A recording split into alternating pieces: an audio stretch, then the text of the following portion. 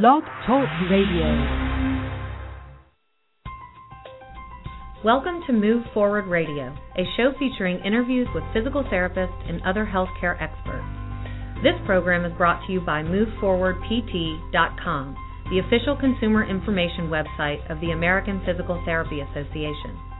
Learn how physical therapists can help people of all ages and abilities reduce pain and improve and restore motion to achieve long-term quality of life at MoveForwardPT.com. Welcome to Move Forward Radio. I'm Jason Bellamy. The third and final part of our Head in the Game series on concussion in sports is a conversation with Mike Ryan, the head athletic trainer and physical therapist of the NFL's Jacksonville Jaguars, and Kevin Guskowitz, the founding director of the Matthew Gaffeller Sport-Related Traumatic Brain Injury Research Center and a 2011 MacArthur Fellowship recipient. This show was originally scheduled to air on August 29th, but a Blog Talk Radio outage forced us to cancel our live broadcast. We caught up with Mike and Kevin later that day, and in the following interview, you'll hear them discuss the evolution of concussion management, the significance of proper tackling technique in football, and why it's important for athletes, coaches, parents, and medical professionals to work together to prevent and manage concussions in any sport. They'll also discuss where they see concussion management headed and what it means for the future of football. If you or a loved one participates in any contact sport, this is vital information, but a reminder that insight from our panel is for information purposes only and shouldn't be used as a substitute for individual treatment by a medical professional. Listen to other interviews in our Head in the Game concussion series and learn more about our guests at moveforwardpt.com/radio. With that, here's our interview with Mike Ryan and Kevin Guskowitz. Mike, I'd like to start with you. You became the head trainer for the Jacksonville Jaguars in 1994. Earlier this week, we talked to former NFL quarterback Chris Miller, who coincidentally in 1994, playing for the Rams at the time, he suffered 2 of what would end up being 5 concussions over a 14-month span that forced him to walk away from the game. With all the attention that's being paid to concussion right now by the NFL, by the NCAA, high school athletics, the sports media, the medical community, concerned athletes and parents, it seems like that situation is pretty much exactly the one we're trying to avoid, trying to make sure that scenario never happens again. And to me, it's evidence of how much has changed over the last not quite 20 years. Mike, from your view on the sidelines and in the locker room, how different are things now in relation to concussion awareness, not just compared maybe to 20 years ago, but even 10 and maybe even just 2 years ago? Well, I think the advances are impressive, and I think the focus has been on keeping the athlete healthier. I think from the diagnosing and the management of those injuries, it's gotten a lot better, and with the kind of work that Dr. Guskowitz and many of his colleagues have done, it's given us a lot more tools to both evaluate the player, prevent these kind of injuries, and hopefully avoid things like Mr. Miller went through. Let's talk about those evaluations. What's the standard practice if a member of the Jacksonville Jaguars needs to be evaluated for concussion? Well, obviously watching the players, we do baseline impact testing to start with during the off-season. So from a neuropsychological point of view, we know exactly where we're starting with each individual player. We also do a sideline assessment, so we have a baseline with that as well. And looking at the player, and the old adage that we implement is if there's any doubt, hold them out. And it gives us ample time to look at the player, or evaluate them, and to know what's going on with them, to give them proper care. And as soon as there's an acknowledgement that there is something going on, the whole system is implemented at that point to properly evaluate the player before you return to any play, whether it be that game, following game, or any time during that season. Obviously, sometimes you have a very good idea that a test needs to be implemented in the first place. So if a player gets knocked out on the field or staggers off, some of those really obvious signals that maybe something's wrong. But players obviously are conditioned to keep playing. They want to keep playing. And maybe they wouldn't, if they were feeling not quite right, go up to you and admit that. So is there anything you just sort of, other than those really obvious signs, that you're on the lookout for that might indicate to you that a player may have suffered a concussion? Any kind of change in behavior. And a lot of times the other players are so conscious about it, a player may come up to us, hey, you might want to check out so-and-so, he's just not right. And everybody who has a concussion can respond very differently. Some are lethargic, some balance things, some of the obvious things like you noted were those are no-brainers. But some of the things where the player just isn't as sharp as he should be, obviously questioning the player, talking to the player, and a lot of times it's a position coach. They're the ones that would meet with them as soon as they come off the field and maybe asking them questions to say, hey, look, you might want to check him again. Something's not right with that player. So any change in behavior, that what's expected with that particular player, to kind of give any kind of red flags before we can get involved with them. And we strongly encourage these players at any age, whether it be NFL or youth football, that they step up, and if they feel something there, and if they're not sure to draw attention to it, because in a lot of ways that's the most important step for someone to say, hey, I took a big hit on that game. We may not see it every time, but getting the attention, getting the proper care at that point in the timely manner is very important. Just in general, how much have the players' attitude changed about concussions, either concerns for their teammates or themselves? A lot. I think they know there's been a strong educational component to this NFL management of concussions involving not only the medical staff but also the players. The players have to realize it, and the player's family. If a wife or a family member or a friend can say, look, if there's something there, or the player took a big hit in practice of the game, he doesn't want to say anything because he wants to play in the game this weekend, or whatever the reason may be. But I think their understanding of concussions and also realizing the importance of it. You don't have to watch SportsCenter to realize that there's a concussion issue that's very important. And I know the players have a strong appreciation now and are very much involved with that. It's not a passive role anymore with that player. I think I have a concussion, taking that responsibility and putting it in the hands of the athletic trainers or the physicians. They play an active role in the management of that, and I think that's very important. When you're evaluating a player for concussion, how much do you factor in his own opinion of how he feels? Or do you just have to factor that out because you have to assume that he wants to be on the field? Well, you have to assume they want to be on the field. They're very competitive. They want to play, and they're football players at heart. But I think they realize the importance of what's there, and that subjective feedback is very important, as I'm sure Dr. Guskowitz can attest to, is the fact that what they say and their opinions and their feelings in this is very, very important. But in a lot of ways, we try to make it as objective as we can, but without ignoring the subjective feedback. Have you noticed at all that, say, younger players coming into the system are more aware than, say, players used to be? Is that how the concussion awareness is spreading, or is it really more universal? Everybody's sort of coming along at the same time. I think the younger players have had more exposure of the more modern, aggressive approach, if you will, of managing concussions and avoiding excess hitting. Some of the older school players still have a little bit of the old school mentality, but in this day and age, with the kind of educational material that's given to them, the exposure to what's there, everyone's getting from top to bottom. But I have to admit that the younger players are coming in, they're having the impact testing at the combine. A lot of them have already had it in college. So it's become the landscape of concussion management. So a lot of them come in a little bit more comfortable, where when we first started implementing here in Jacksonville, I want to say 8 years ago with the impact testing, a lot of players didn't really buy into it, didn't see how that really played into that role. This is a good time to bring in our other guest, Kevin Guskowitz. Kevin, you've been interested in sports concussion, as I understand it, since you worked with the Pittsburgh Steelers training staff as a graduate assistant about 20 years ago. Now you're one of the leading researchers on sports-related traumatic brain injury. And I do want to get a sense from you of where you think concussion screening is at today, but let's back up and make sure we're all on the same page. And can you orient us first to the basics? So in the simplest terms, first of all, what is a concussion? Well, the word itself just means to shake violently. And so if we think about an athlete being hit, and it doesn't necessarily have to be their head, but it can be their torso that causes the head to shake. The brain shakes violently inside the cranial cavity, and when that occurs, there could be some shearing of the neurons within the brain, certain regions that might cause some visual problems, some concentration problems, memory problems, dizziness, etc. And so it fortunately is typically short-lived, transient in nature, but it does involve a temporary alteration in brain function. That's the medical definition, and now I'm curious about the more general commonplace definition, or maybe the sports vernacular definition. When you look back 20 years ago versus now, has the definition of what a concussion was, is it the same as it used to be, or is it now wider, maybe more liberal? I think the definition is the same, but I think, as Mike has pointed out, we've done a better job of educating players, coaches, parents at the youth level about the injury and about what to expect in terms of symptoms and delayed symptoms that might show up once a player is suspected of having concussion. So I think the definition is the same. It's just been more emphasis placed on reporting those signs and symptoms and managing it in a more objective way, as Mike pointed out. How has evaluation changed? Well, I think we've removed some of the guesswork in managing concussion. I think there have been a number of studies over the past 15 years that have shown us how to track the injury through symptoms, through neurocognitive testing, through balance testing.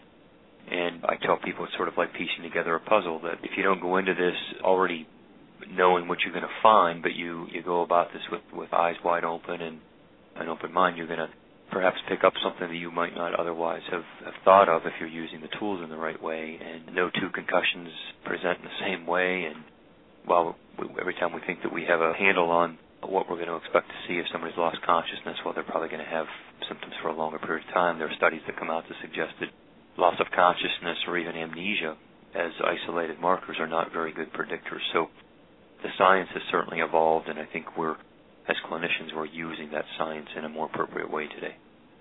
What were the standardized tests 20 years ago, and what would a standardized test look like now? Well, I think they were fairly basic back then. I mean, I think it was tell me how you feel. It would look for a player's balance. We're just very subjectively, I think, ask them a few questions, memory, and do you have a headache? It just wasn't really conducted in a very systematic way, and at least on the sideline. And I don't want to take anything away from necessarily the medical community and how it was done, but I think it was a more rapid approach to get this person back out on the field, and I think today it's done in a more systematic way. At the NFL level, we have a sideline concussion tool that we use that allows the athletic trainer and physician to work through it in a more systematic approach, and from there it's taken into the clinical setting, and again, we have better tools than we did before. Can you describe what some of those tools are? Sure. So there are graded symptom checklists rather than just randomly selecting a few symptoms to ask them about or to ask the athlete what they're experiencing. We use a list of about 20 to 22 different symptoms, and we ask them to grade it on a scale of 1 to 6, 6 being the worst you've ever experienced and 1 being very mild. And so we put a number to it. We'll then put them through a series of concentration tests, so neurocognitive tests, and sometimes these can be conducted on a computer, other times they're conducted sitting down with that athlete, conducting some standardized paper-pencil questionnaires that assess memory and concentration. And then there are balance tests, and that's an area that I've done a lot of work in, looking more objectively at someone's ability to maintain upright posture without swaying. And there's a balancer or scoring system that we've developed that allows us to score somebody's balance, and so that's typically how it's done. If that's the present, I'm going to ask you to play fortune teller a little bit. What's the future, especially for screening concussions, evaluating them in the first place? It's just about being more comprehensive, I think, but yet finding tools that will allow us to continue to objectively measure them in a way that is more sensitive to the neurological impairment rather than other confounders that might weigh in on this that might cause a balance problem, or dizziness, dehydration. How do we know that it's a concussion and not dehydration? So our tools need to continue to evolve to become more sensitive. There's a lot of talk about biomarkers, and so we hope that someday in the near future we'll be able to take a blood draw or a cerebrospinal fluid draw and look for inflammatory biomarkers that might say this person's had a concussion and it looks to be of this level of severity, and it likely means that they're going to need to be withheld for this amount of time based on the science. And so everybody's sort of chasing that biomarker or the imaging. Imaging is certainly evolving, so while we can't see concussion on a CT scan or an MRI, there are new technologies that are allowing us to look at white matter connectivity using something called diffusion tensor imaging, and there are some new PET scans that we think might at some point in the future allow us to see that lower level injuries on these images. That's obviously technology that looks essentially at the individual themselves. There's also technology, you could probably describe it better than I could, like the HIT system, which essentially, if I can try and describe it, records the impact of a hit. It's essentially sensors installed into a football player's helmet, I believe, and gives a sense of how forceful that hit was. Whether you want to describe that in more detail or not, is that another potential solution to keeping players safe, is to almost rig the equipment to where we could get an immediate signal of how hard or not a hit was?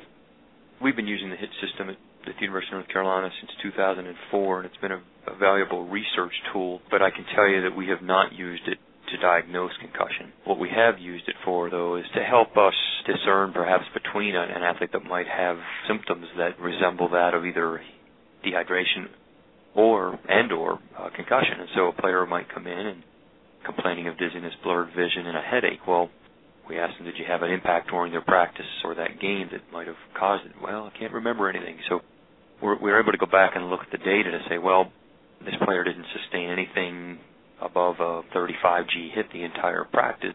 Let's focus our attention a little more toward dehydration as opposed to concussion, and many times we've been able to manage it in that way and help us to rule out a concussion.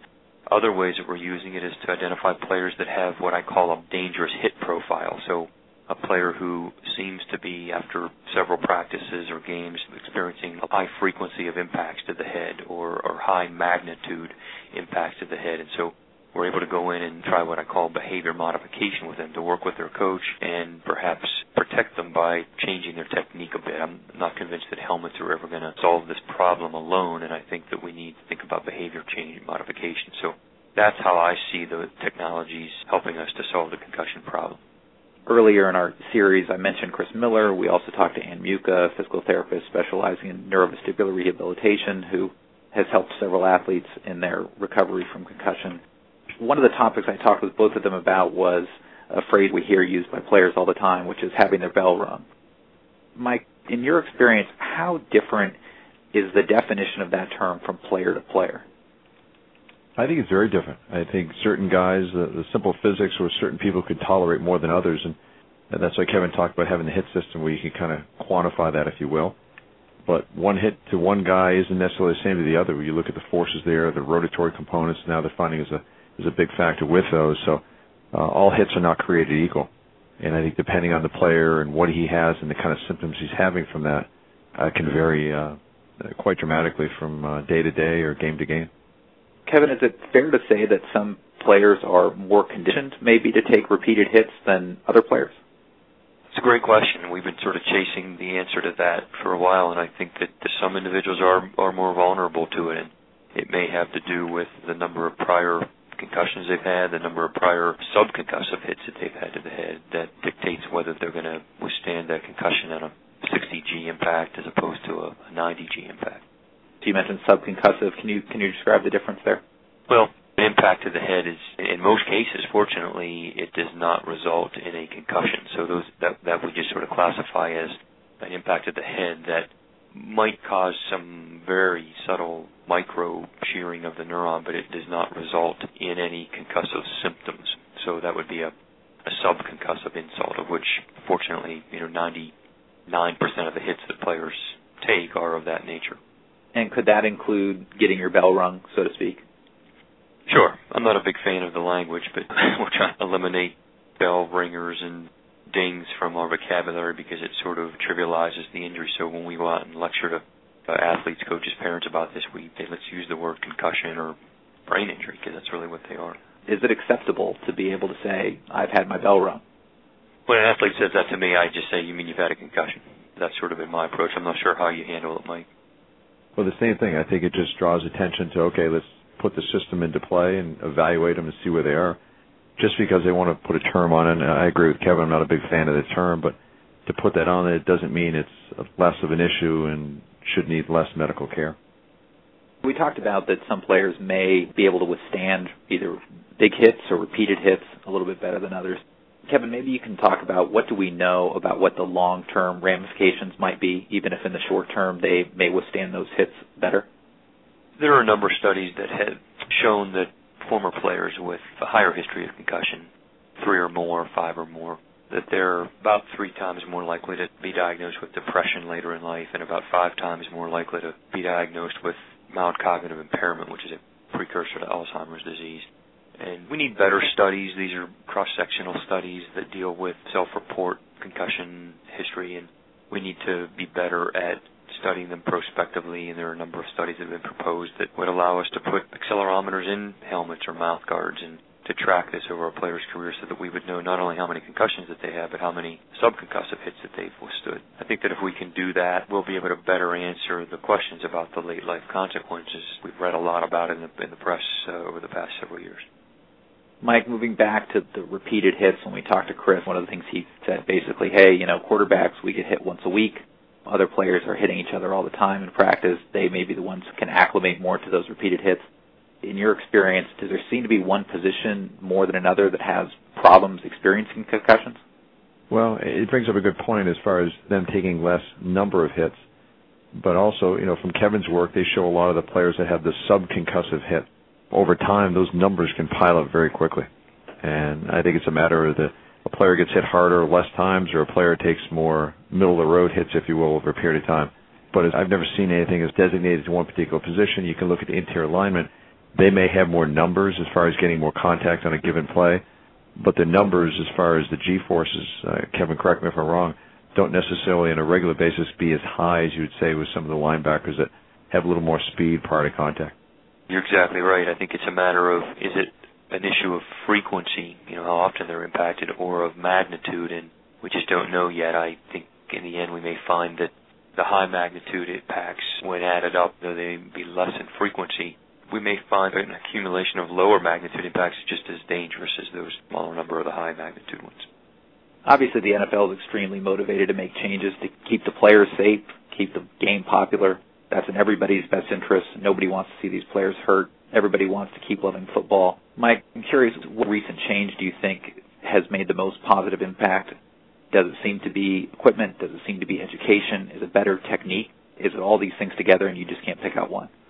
I think they've all had a positive impact. I think we realize that what we do may get more attention than others, and the benefit and a big focus on the NFL head, neck, and spine committee is to do things better in a manner that obviously that trickle-down effect in a sense of youth football is taken care of. I think you look at the neuro-impact testing that they're being offered, and I get calls probably once a week from friends and family of kids who have had issues and looking at how can they get that implemented, how can they get their kid baseline tested and look at it. But I think all across the board, knowing the attention and a player has an issue and they're taking out of the game and they're tested thoroughly and the amount of contact they're having, and I think all that has a positive effect on taking care of everyone at all levels of sports and not just football.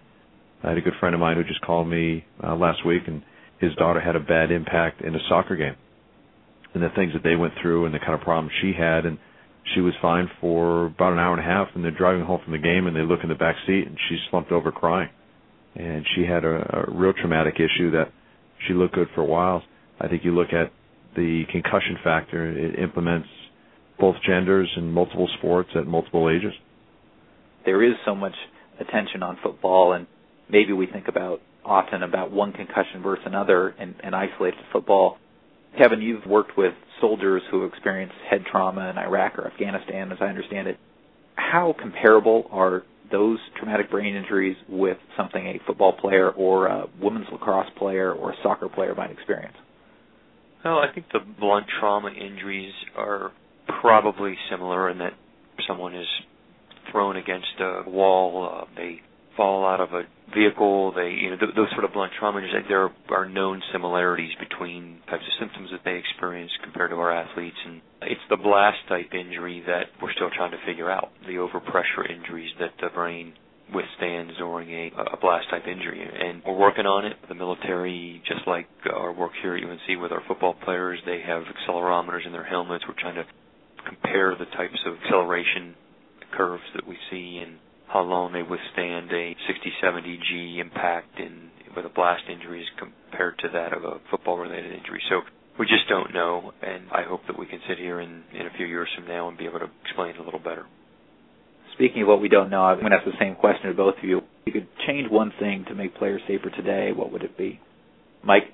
Good question. I think one thing that jumps out at me, I think, is a more accurate and a more timely manner in the way concussion symptoms of any manner are reported to the medical staff. I think that's an important part. And time again, you see someone who may have symptoms, and you say, when did it start? Well, they may have started 2 practices ago or 2 quarters ago. And I'm always concerned about those multiple hits to the head between the initial concussion and the reporting of those symptoms. And in a lot of ways, I think what I hope changes is everyone realizes that a lot of this early intervention can really save a lot of more serious problems and get players back to games and competition in a quicker manner. Like Kevin alluded to so nicely in the fact that a lot of times symptoms can be related to something else, dehydration being one of them. So a lot of times early intervention, addressing these issues, the players understanding the educational component of, hey, here's an issue, this is the important manner of it, let's report it quickly. I think that's an important step that has to be emphasized at all levels of sport. It also seems to underline the difficulty the player would even have of realizing what the problem is. So I suppose if I'm a player, if essentially some of these symptoms can be similar to dehydration, for example, if I'm a player, maybe I just think I'm dehydrated and I don't come to the training staff because I just think I need to drink more water or something like that. Exactly. So I'm not necessarily intentionally avoiding the issue. I just don't even know I need to report something. So that's part of it too, right? Exactly. That's understanding that, working, I guess a good way to say is working with the medical staff, working with the great experts we have in place to keep everyone safe, and kind of understanding, like, we don't try to tell anybody how to do their job as far as an athlete goes, but getting the right people involved with that early on after an impact to the head is an important step. Kevin, then let's go back. What one thing don't you know that you would love to know today? Can I have three? Yeah, well, sure, you can. These are my three research questions that we're working on. They sort of fall in order. I think the first thing mentioned earlier, we really need to develop better prevention techniques. I think that we need to train the younger athletes, and we've been focusing a lot on football, Jason, but it's important to emphasize that, yes, there is a cloud over the sport of football, but concussions occur in every sport, and the incidence of concussion is actually up in some other sports, but more so than that of football right now. And I think that we need to really train athletes how to play their sport with a more protective technique so that we can keep the head out of the game, and we can't just be relying on a helmet. Secondly, I think that if for some reason we haven't prevented it and we suspect a concussion in an athlete, I'd love to be able to find that litmus test that's going to be able to allow us to conduct a blood test or a CSF test to say, okay, yes, this is a mild concussion, and be able to predict maybe the duration of the symptoms. And then third, in the event that we've identified the concussion has occurred, I do think that we need to do a better job of rehabbing concussion. And this is really where physical therapy, I think, can play a role. Does every concussion need to be rehabbed? Probably not. But I guarantee you that there are many of them that can benefit from something beyond just, let's set them in a darkened room and back them out of school for a week and they'll be fine. There are ways that we can help get individuals back into normal activities that, through interventions, and we need to develop those. Mike, can you describe the range of rehabilitation procedures from in terms of how long somebody might be out to some of the things they may be asked to do to condition themselves to be okay to come back from concussion? I think initially the fact is allowing things to properly quiet down. And I think some of the research is kind of showing some neat things that, unfortunately, this part hasn't got to the non-professional athlete, is if the individual can still stress their body via texting, watching videos, doing homework, all the kind of things that go along with that. And really, when you see how much you can stress the brain, even from a non-physical point of view, that's still prolonging those symptoms, and that's still delaying that return to activity. So I think the initial part of that is letting the brain itself kind of quiet it down and monitoring the symptoms and getting them back to a asymptomatic state for ADLs, activities of daily living. And I think from there, we slowly progress them back into sub-maximal activities. We put heart rate monitors on them, keep them in that sub-50% maximum heart rate, avoid Valsalva maneuver, obviously make sure they're well-nourished, they're getting the brain rest that they need as well as being well-hydrated, and slowly increase their activity. And the thing we really have to monitor here in Jacksonville is the sun exposure and the heat exposure. You take an athlete who may be asymptomatic doing a certain activity, you now put them in a hot environment. That athlete can very quickly become very symptomatic based on the thermoregulatory system is taxed in a sense, and the heart rate would increase based on that activity of being in a hot environment. So we like to increase our activity slowly in an air-conditioned environment and continue to monitor them, because at any point if they become symptomatic, we have to drop them down a phase and get them back to being asymptomatic before you think picking things up. And a lot of those, we would continue to test them. We'd repeat the impact test. We'd have the independent neurologist consultant see the individual as well as our team physicians on a regular basis and continue to monitor them as they increase their activity. And obviously the last stage we get them back to would be any kind of football activity with the helmet on, and obviously the very, very last stage would have any kind of contact whatsoever. Both of you have mentioned, obviously, that concussion is an issue that extends beyond football. Obviously, there's so many athletes today at all different ages who are active and playing sports. I'm curious what your advice would be to parents who have athletes who are playing sports who may be at risk for a concussion, or they're just concerned. Do you recommend baseline testing, for example? What other advice do you have for parents? I think having the parents involved with how the kids are being taught. You're not dropping them off, let the coach teach them whatever they want. And I just see it the game kind of mentality. I think baseline testing is important for them to have, to know where they stand. I think the education of the parents, the coach, everyone involved with that, so they know what are the signs and symptoms. Obviously, early intervention is an important part of that. And I think getting them involved with that. Would I shy my son away from playing football? No. But I know he'd have a good helmet, and I know he'd be coached well, and we'd monitor him from start to finish. Kevin? I echo everything Mike's just said, and I do have two sons playing football this fall, and I'm very involved. I'm not afraid to get in front of the coaches. In fact, I think they probably want to run when they see me coming. But they have been receptive in all seriousness, hearing my thoughts, getting in front of the teams, talking to them about the importance of knowing those signs and symptoms and of reporting them. And, paying attention, as Mike mentioned earlier, that they're emphasizing at the NFL level, paying attention to what's going on around you with your teammates, because that, too, can make a difference, and you can pick out when somebody needs some assistance. And so it's just being smart and being involved. The few parents that I have had the opportunity to talk to who dealt with catastrophic injuries with their kids, that sort of has been the theme, that they wish they had been more involved. So I think that's good advice. And Jason, if I could add something here, we talked with the parents.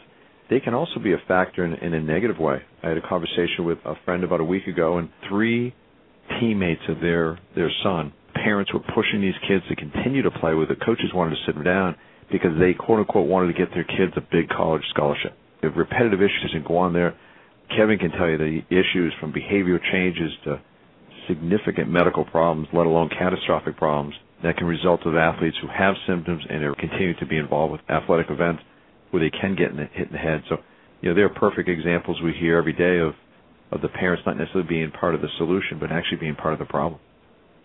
Kevin, give me the short version of what that talk to the team would be. I mean, if there are 3 things that I should be looking out for that would tell me as an athlete that I might have a concussion, what are they? Well, it would be, here's a list of signs and symptoms of a concussion. And I want you to look at this, and we're going to repeat them after me. And we sort of go through this little exercise. And then I have them look to their left, look to their right, look to their coach in front of them, and promise each other that they're going to take this seriously. They're going to report it if they experience it within themselves or if they suspect it within one of their teammates. And so it's sort of a bond, a promise across all those lines that helps to build sort of a teamwork approach to it. And that they're going to be honest with their parents. And sometimes the parents are at the meeting, sometimes they're not. And that they just play smart, play hard is sort of one of our themes. That involves paying attention when coaches are teaching, heads up, rotating their head out of the way, tackling, because that's really important. Can we talk about that a little bit? The heads up thing has been a theme, and explain why that matters. Right now what we're seeing is that there have been different techniques taught over the years, and unfortunately we've seen in college football and the NFL of late far too many projectile missiles flying through the air, which are players where they're leading with their head. And fortunately the league is on top of this, the NCAA is on top of this now, where they're suspending players, fining players, and kids watch this. This is what they see on Saturdays and Sundays. Absolutely. And so that's a problem. And so I think that there needs to be more emphasis placed on heads up, arms forward for tackling that forces the chest out and the head back away from making that direct contact. And that's really the idea, I suppose, right? It's essentially trying to make sure the head doesn't hit first. Exactly.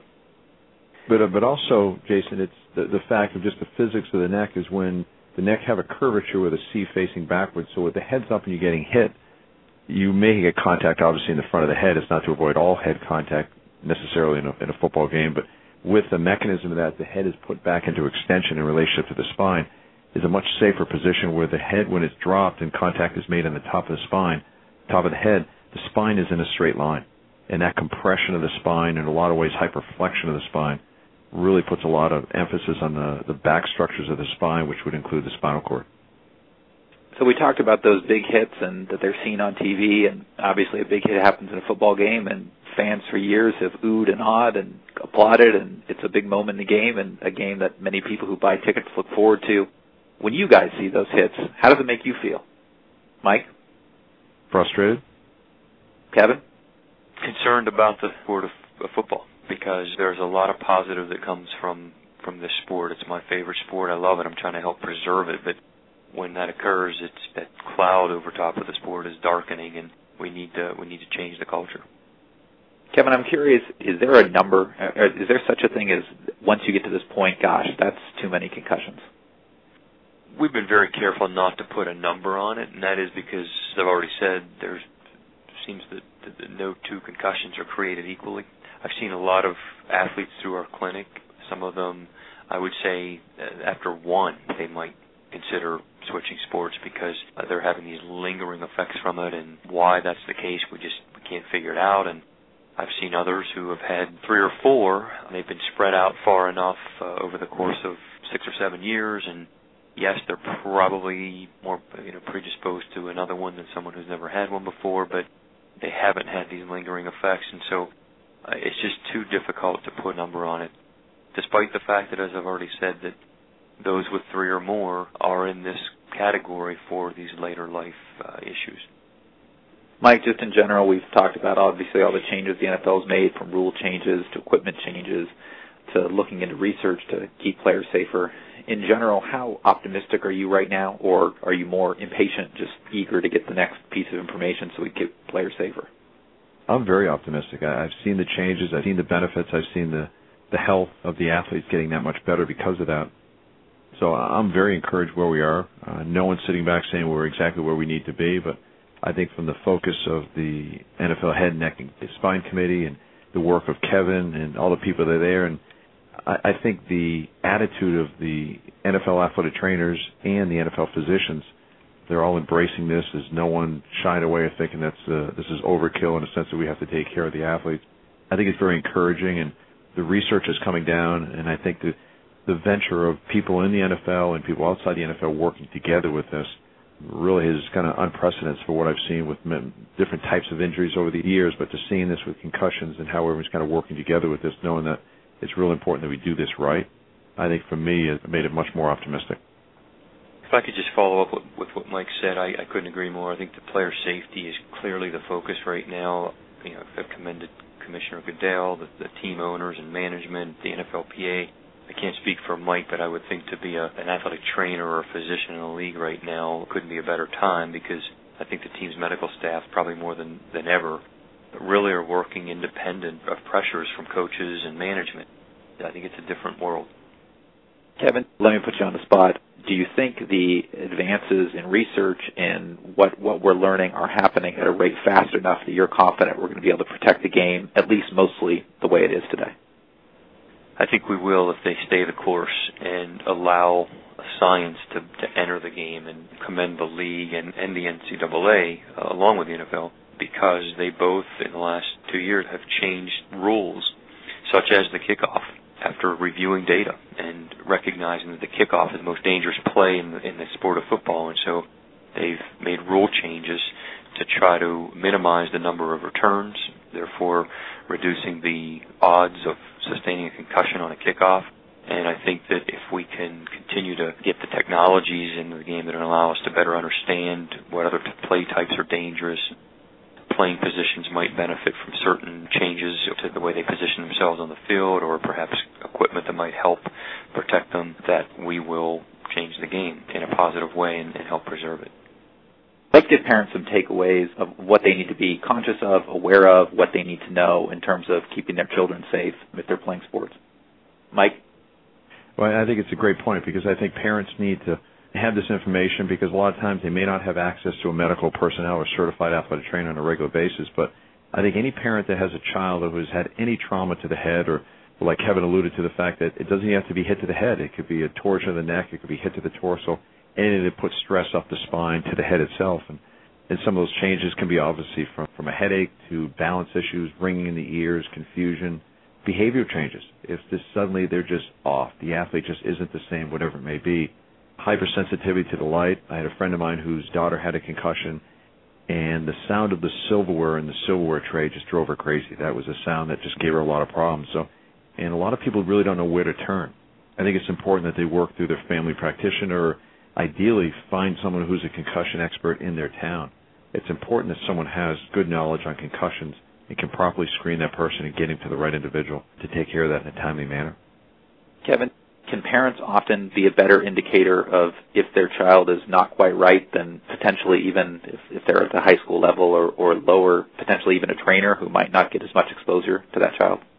Parents have to play a major role in this, and just looking for any abnormalities. I mean, parents know their kids better than anybody. Teachers as well need to play a role in this. And we haven't talked much about the need for shutting the child down cognitively. It's oftentimes the focus has been on, well, remove them from physical activity, don't allow them to go to their PE classes and participate in those sort of exertional activities. But there's more that's evolving now, suggesting that we need to eliminate computer games, TV watching, music, listening to loud music, and to really let the brain rest as well as the body rest from physical exertion. And there seems to be research that's now evolving saying that that's a more comprehensive approach to this, and parents can really pick up on these and play an important role. Mike Ryan, Kevin Guskowitz, thank you for what you do, for keeping players safe, and for being with us here today and talking to us about concussion. I appreciate your time. Thank you. Well, thank you, Jason. Thank you for bringing this to attention and helping those out there listening to the show. That's the conclusion of our Head in the Game series on concussion in sports. Thanks to Mike Ryan and Kevin Guskowitz, as well as previous guests Ann Muka and Chris Miller. To listen to the rest of the episodes in this series, go to moveforwardpt.com/radio. Thank you for listening to Move Forward Radio. Insight from our guests is for informational purposes only and should not be used as a substitute for individual treatment by a medical professional. Learn more about how a physical therapist can help you and find a physical therapist in your area at moveforwardpt.com. For an archive of past episodes, visit moveforwardpt.com/radio.